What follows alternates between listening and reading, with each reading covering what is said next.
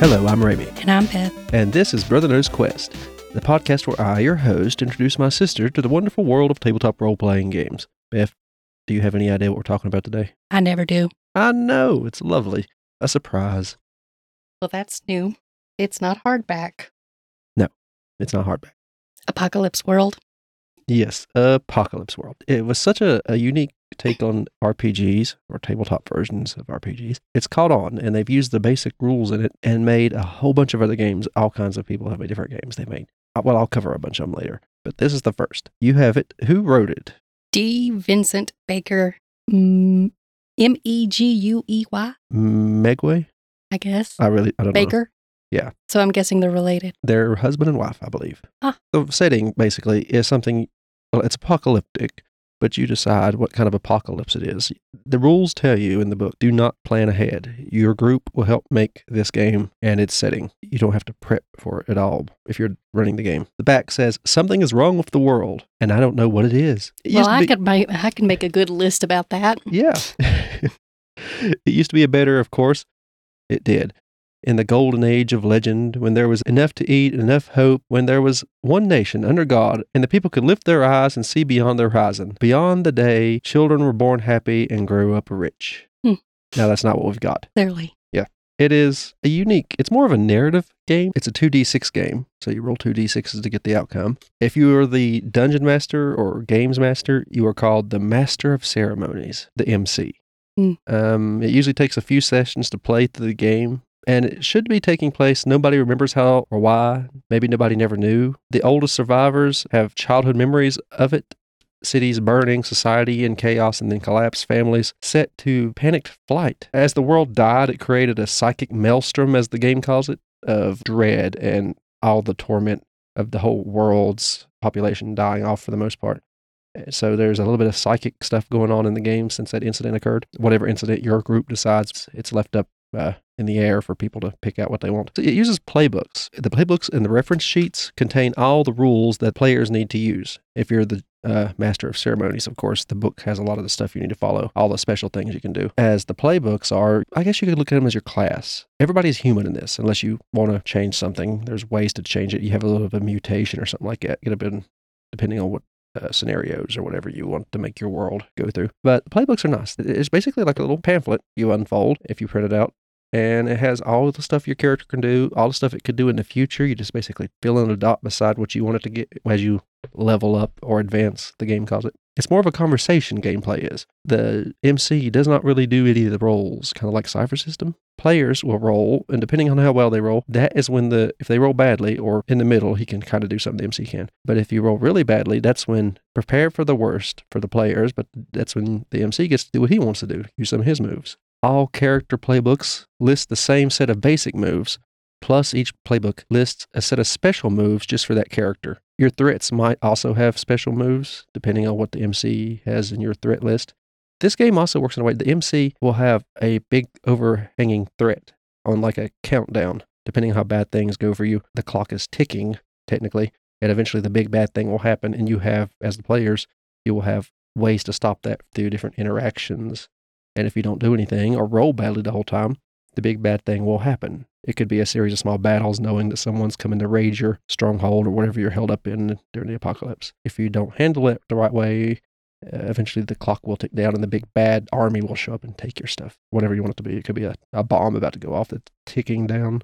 Whenever the character does something that counts as a move, that's when you roll the dice. Each move says what the stat the player should add to the roll. It'll say roll plus a stat.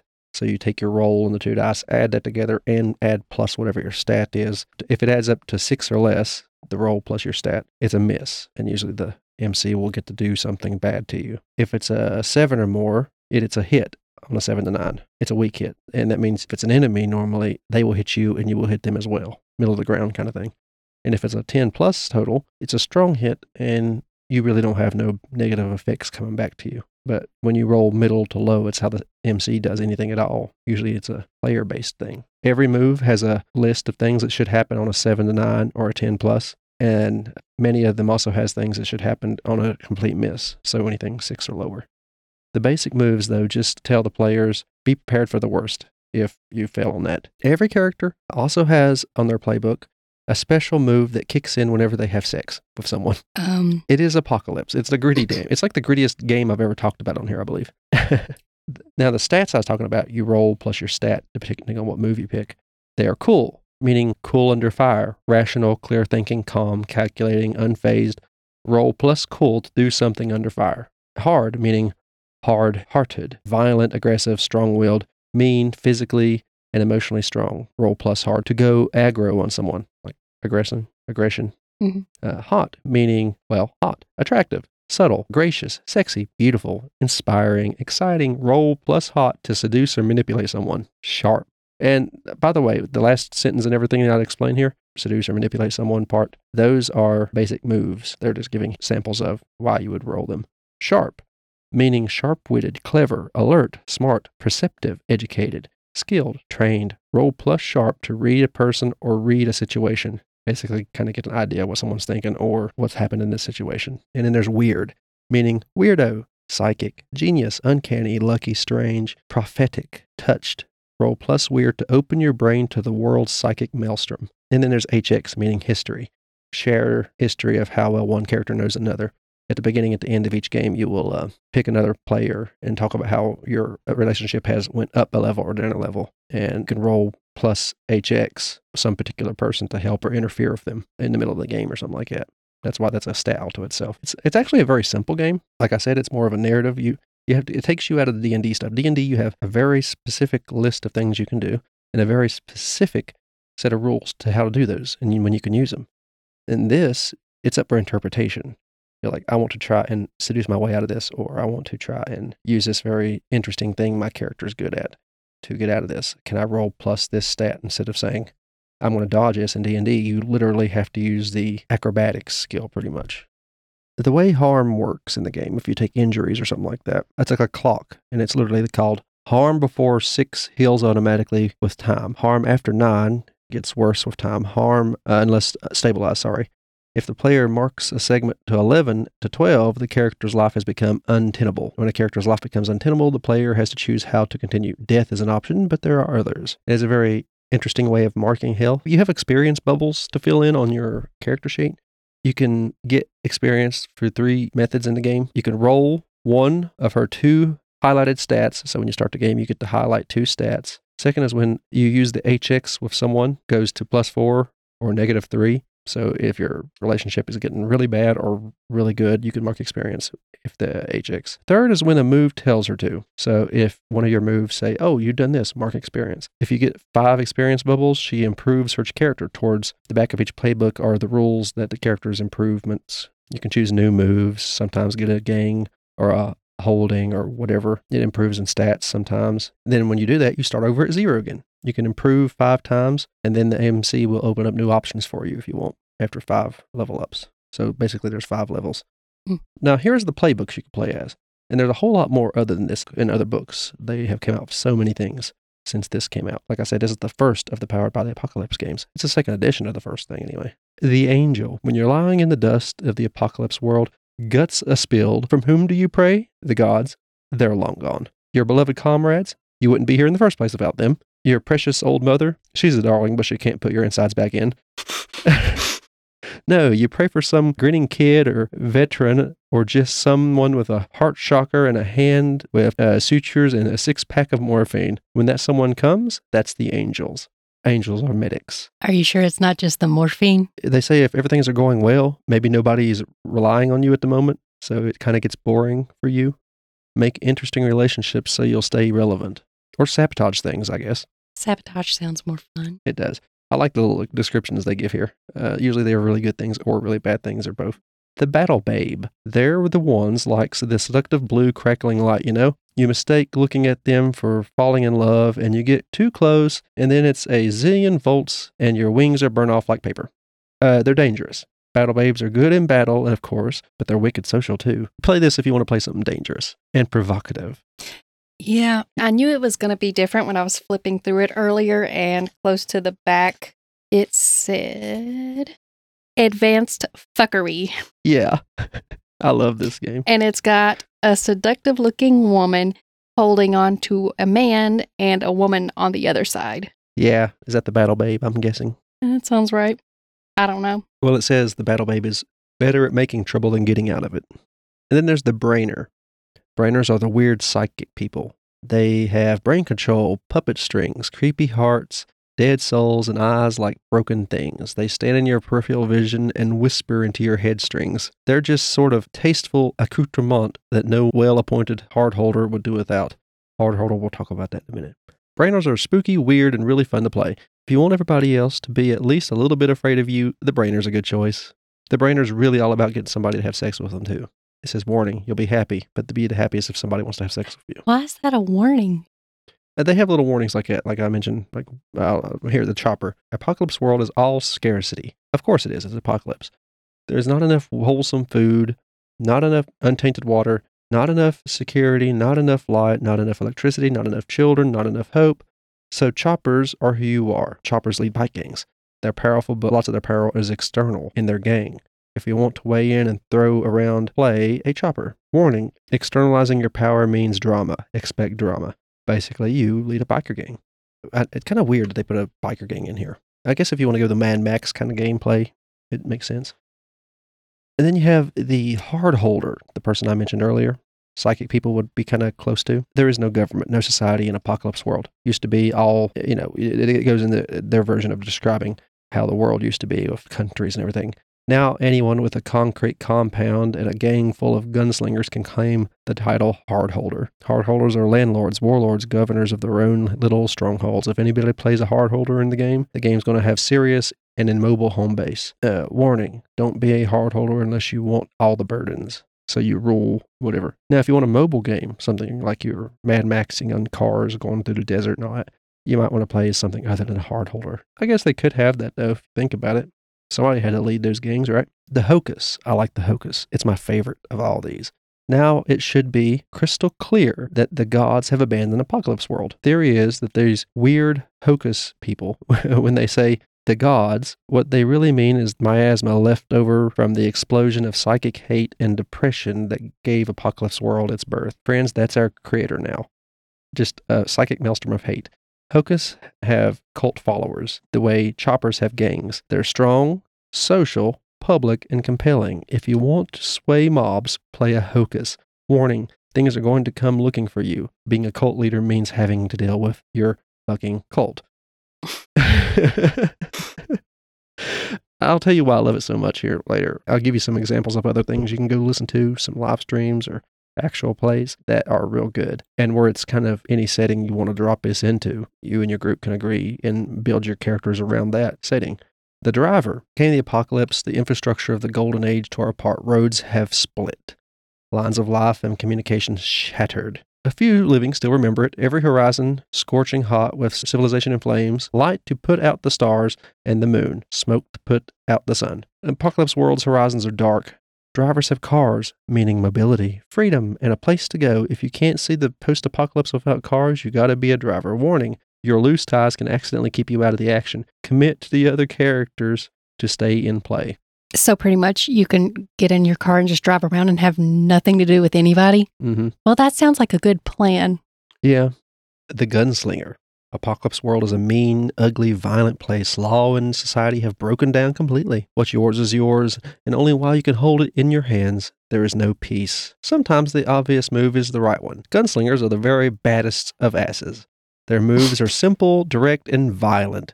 Crude, even. If you want to take no shit, play a gunslinger. Warning, like angels, if things are going well, you might be kicking your heels. Interesting relationships can keep you in the scene. Pretty much the warrior. We have 4 more.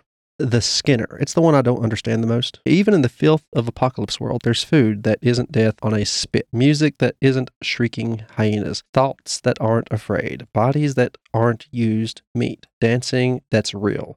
There are moments that are more than stench, smoke, rage, and blood. Anything beautiful left in the ugly world, Skinners hold it. Will they share it with you? What do you offer them? Skinners are pure hot. They're entirely social and they have great directly manipulative moves. Play a Skinner if you want to be unignorable. Warning, Skinners have the tools, but unlike hardholders, choppers, and hocuses, they don't have a steady influx of motivation. You have the most fun if you can roll your own. Then there's the Mastro D. What? Yeah, Mastro D. In the golden age of legend, there was this guy named Mastro.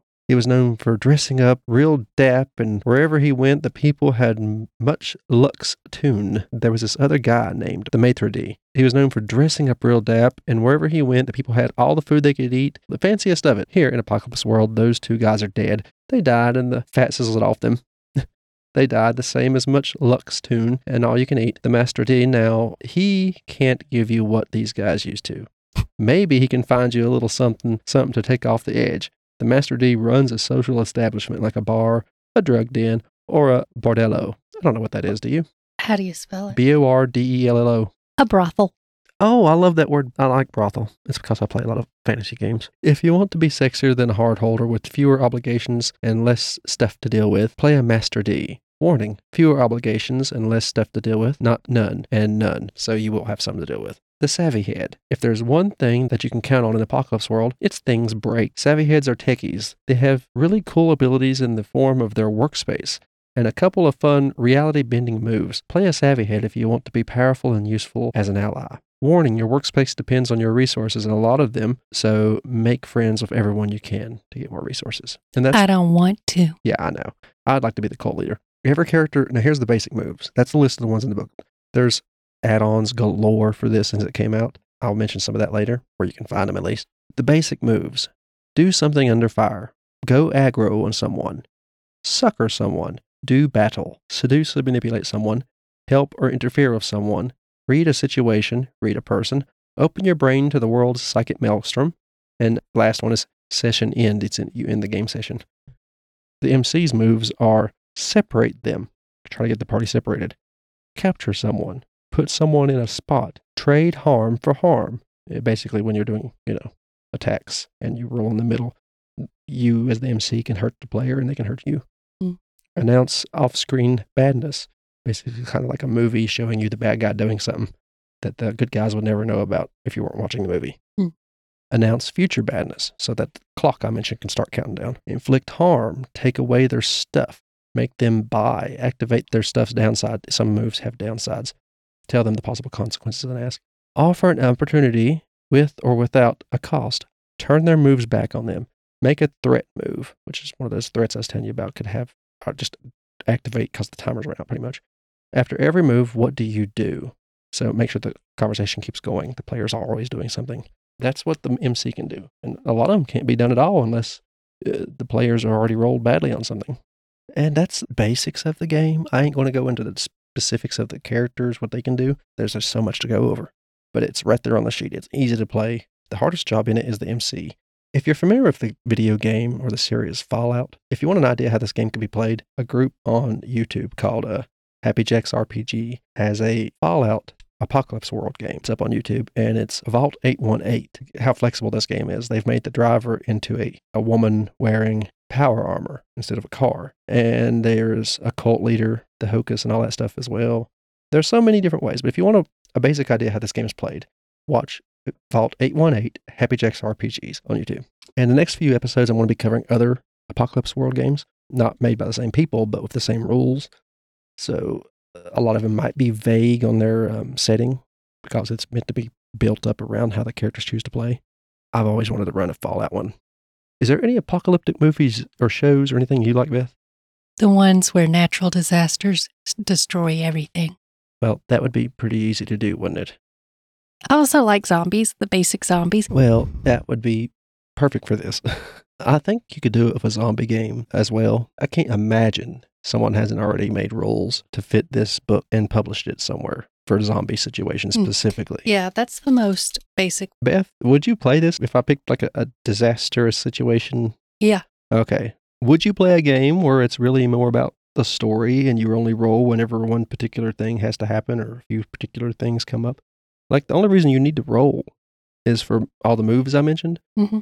Until then, you just talk about what your characters are doing and all that, and then you roll if one of those situations come up. You roll more than you think you do. Isn't that what it normally is anyway? Yes, but there's fewer reasons to roll in this game. It's like I said, it's a narrative-based game, and combat is very dangerous. One of the character moves that popped out to me was, do you remember when we were on vacation and there was graffiti and it said, art is not a crime, and you said it is if it's on somebody else's wall? Yeah. Okay. Well, the one that popped out to me is It's not just murder, it's an art. Oh, goodness. Was that the Battle Babe or something? I don't know. Apocalypse, advanced fuckery is the section it's in. Oh, okay. There's a huge section in here to help you learn how to run the game if you're the MC. Like most of the book is for the MC, and it tells you how to make threats and all that stuff. There's newer games that have used this kind of rule system powered by the apocalypse, and they've simplified so much of it. Next week, we'll talk about another one that's a lot easier, and a cross between the rules in this and Dungeons and Dragons. It's called Dungeon World. If you're interested in it, the PDF's like at the moment it's $20. You can find it just by Googling it. It's a fun book to read if nothing else. I like the fact that it would probably be more funny because of things like advanced fuckery, and that isn't normally used in books like this. Yeah. Or I guess games like this. It's more adult, certainly. Yeah. You can, I guess, fix it to where children can play it if you didn't mind like highlighting over some words in their character sheets, I'd say, or their playbooks. Advanced fudgery. Yeah. You don't let them have the main core book and just give them their playbooks and try to keep everybody else in line. I can't say that this is perfect for children, okay? It's up to you and your children. There isn't a rating on it, I don't believe, because it's a book. I don't think books should have ratings. I'm not one of those people. Well, I know some magazines need ratings. Now, I have recently got us a affiliate links attached to DriveThruRPG. It's like the online biggest RPG store you could have. If you want PDFs, they print out a lot of stuff. It's a lot of stuff you won't find anywhere else but DriveThruRPG.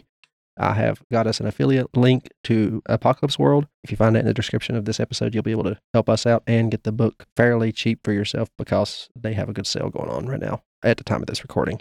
And usually they have good sales anyway. So if I was you, I'd check them out. They haven't paid me to do this or anything. I just signed up for the affiliate program and here we are. I love this game. Look forward to more apocalypse-powered books in the future from us. If you like what you hear here, we have other podcasts on our podcast network. It's called Gruesome Gaming Group. I'll leave the link in the description. And we have a podcast called Horrific History and Hauntings. It's a podcast where my sister tells me about some weird thing that the history books ignore because it's usually horrific and they can't put it in history books, for children at least. Sometimes there's hauntings in them. Sometimes it's just funny, horrible stories that we find. There is Leveling Duo. It's a podcast where me and my friend Dakota talk about video games that have had an effect on our life, usually in a good way. I don't think we've talked about one we haven't had fun with yet. I'm talking about Starfield this last episode. The hype, I'm going through a lot of emotions, hoping how well Starfield plays out after my time with all the Bethesda games in the past. Could you leave us a review? It'd be nice to know what people think. We have a Twitter account, Gruesome Gaming G, if you want to tweet at us. Look up Gruesome Gaming Group if you want us on YouTube. We're thinking about starting to post more stuff on there. I guess that's it. Beth, thanks for listening to it. I've been Ramy. And I'm Beth. And this has been Brother Knows Quest. Bye-bye.